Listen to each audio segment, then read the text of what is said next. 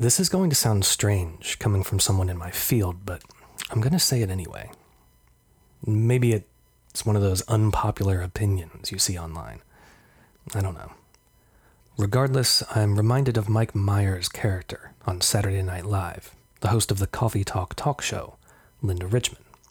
So I'll put it in her terms. Academic ebooks are neither electronic, academic, nor books. Discuss.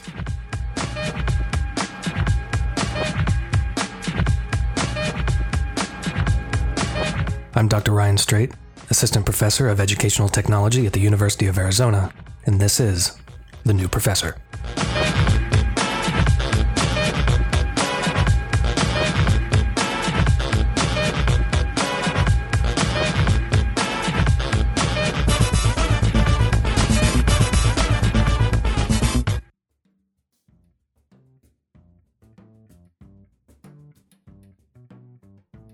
Okay, that's an exaggeration for comedic effect, obviously, and there are some ebooks out there that do the genre justice, but this topic is something that's weighed heavily on my mind and patience for some time.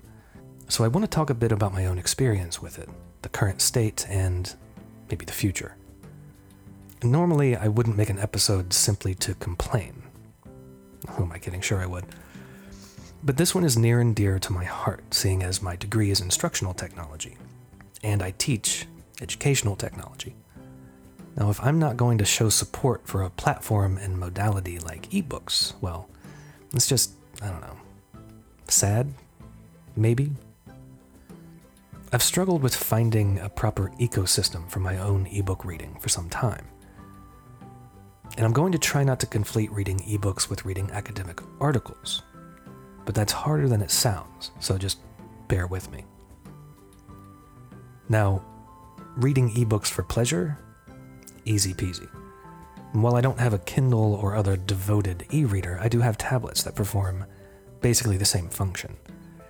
And sure, the tablets don't have the same functionality as, say, a Kindle, but it gets the job done.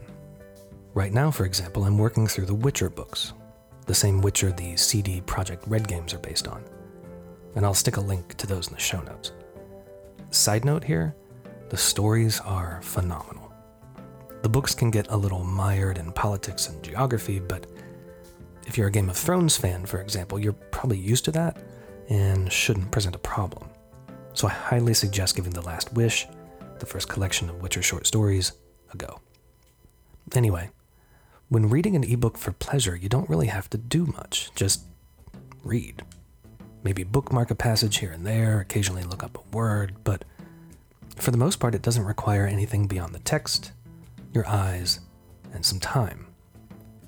The same cannot be said for academic ebooks, especially those being read as research texts and not simply for knowledge expansion. And by that, I mean active reading, highlighting, cross-referencing, engaging in a dialogue versus passive reading, like with The Witcher, basically.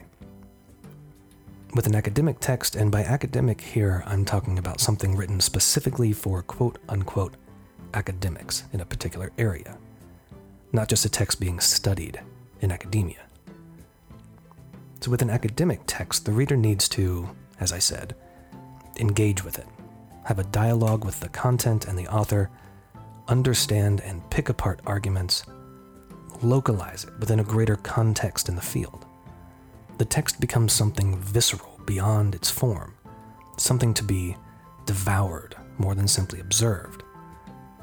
I'm sure we've all seen those old dog-eared books on our advisor's bookshelves with dozens of post-its sticking out from between pages, the pages themselves rippled with highlighting fluid and ink and palm sweat. That experience, that relationship with a text, I fear, is something we lack with ebooks. I've written before about my own electronic workflow that incorporates electronic text amongst other things. Typically it involves Workflowy, Mendeley, and Satavi, but that's normally with PDFs of articles retrieved through research databases and rarely with monographs, though I understand this methodology is entirely field specific, so your mileage may vary, of course.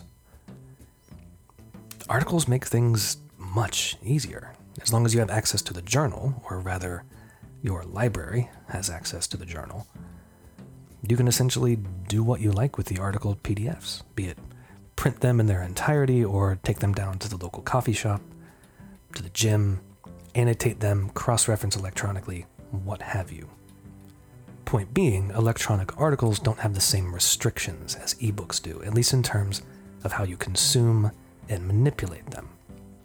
Whether it's the laughably draconian DRM applied to ebooks checked out from the library, to the also laughably horrendously designed and featureless proprietary ebook reading software required to read them, the user experience for many academic ebooks is unpleasant at best and repulsive at worst. Of course, there are less than savory ways around these things, but we'll try to keep it on the up and up. Links for purely educational reading in the show notes. Now, to me, this is beginning to feel like the record companies and the RIAA fighting Napster and the advent of the MP3. A frankly antiquated system of content generation and delivery is coming face to face with the affordances and access of the present and, generally speaking, rather than put money and effort into getting ahead of the tidal wave, the goal is apparently finding ways to replace the old system's forms of control. Whether that's grasping at straws or making the ebook so inconvenient to use that it drives people to the physical texts, I don't know. And frankly, trying to make the ebook as close to the traditional reading experience as possible is missing the point.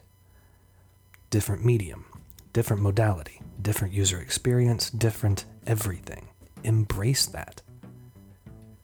So what can be done? Basically, the ebooks need to become more desirable than the traditional texts, which, right now, I don't really believe to be the case.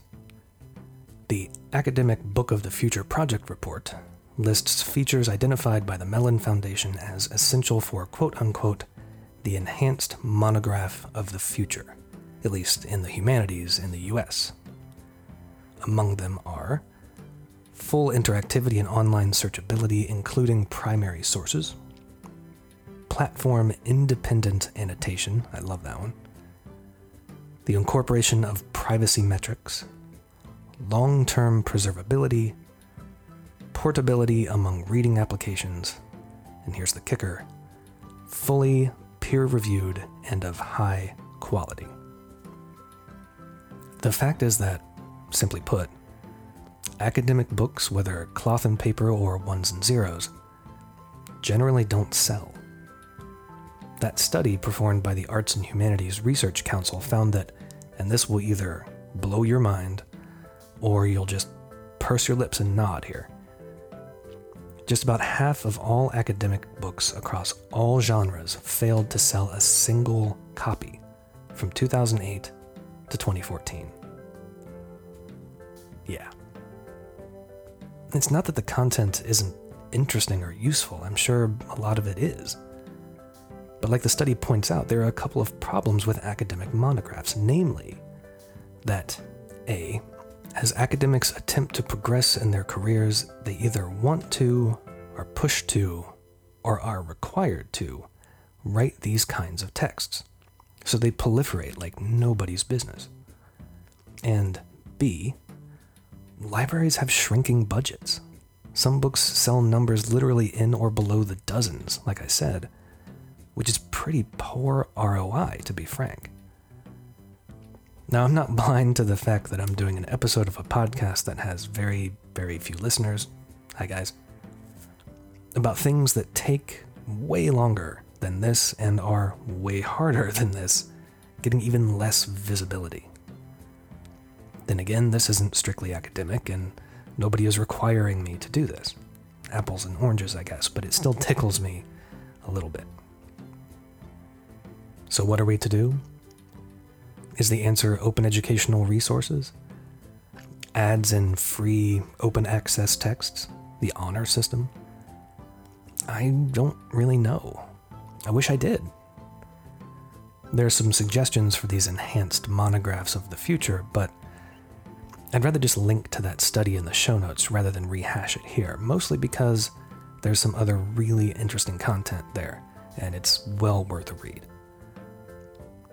But I wonder if it's the devices themselves that just aren't there yet. Again, I think part of truly engaging with a text is using multiple senses, especially the sense of touch and sometimes even the sense of smell. You know that old book smell? Know how much you love that? Incidentally, that's caused by volatile organic compounds that react with environmental elements like temperature and light. The smell has been called a combination of grassy notes with tangs of acid and a hint of vanilla over an underlying mustiness, which sounds more like an old wine than anything. Link to that also in the show notes. But guess what? PDFs and EPUBs don't have a smell. You can't feel the pages between your fingers. You can't hear the leather bindings stretching as you open them. Now, if that's important to you, you can always buy an old book-scented candle and get your fix that way. Again, link in the show notes, but it's just not the same. So what do you think? What are the solutions to these ebook problems? Be they financial, technological, or phenomenological? As always, I would love to hear from you.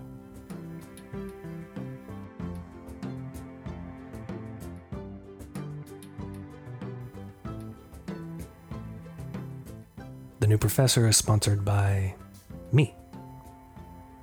If you've enjoyed this weekly foray into, well, things I find interesting, please remember to subscribe and rate on Stitcher, iTunes, Google Play, or wherever else you get your podcast. And tell your friends. The New Professor's listeners come mainly from word of mouth, so get that word out. Thanks for listening. See you next time.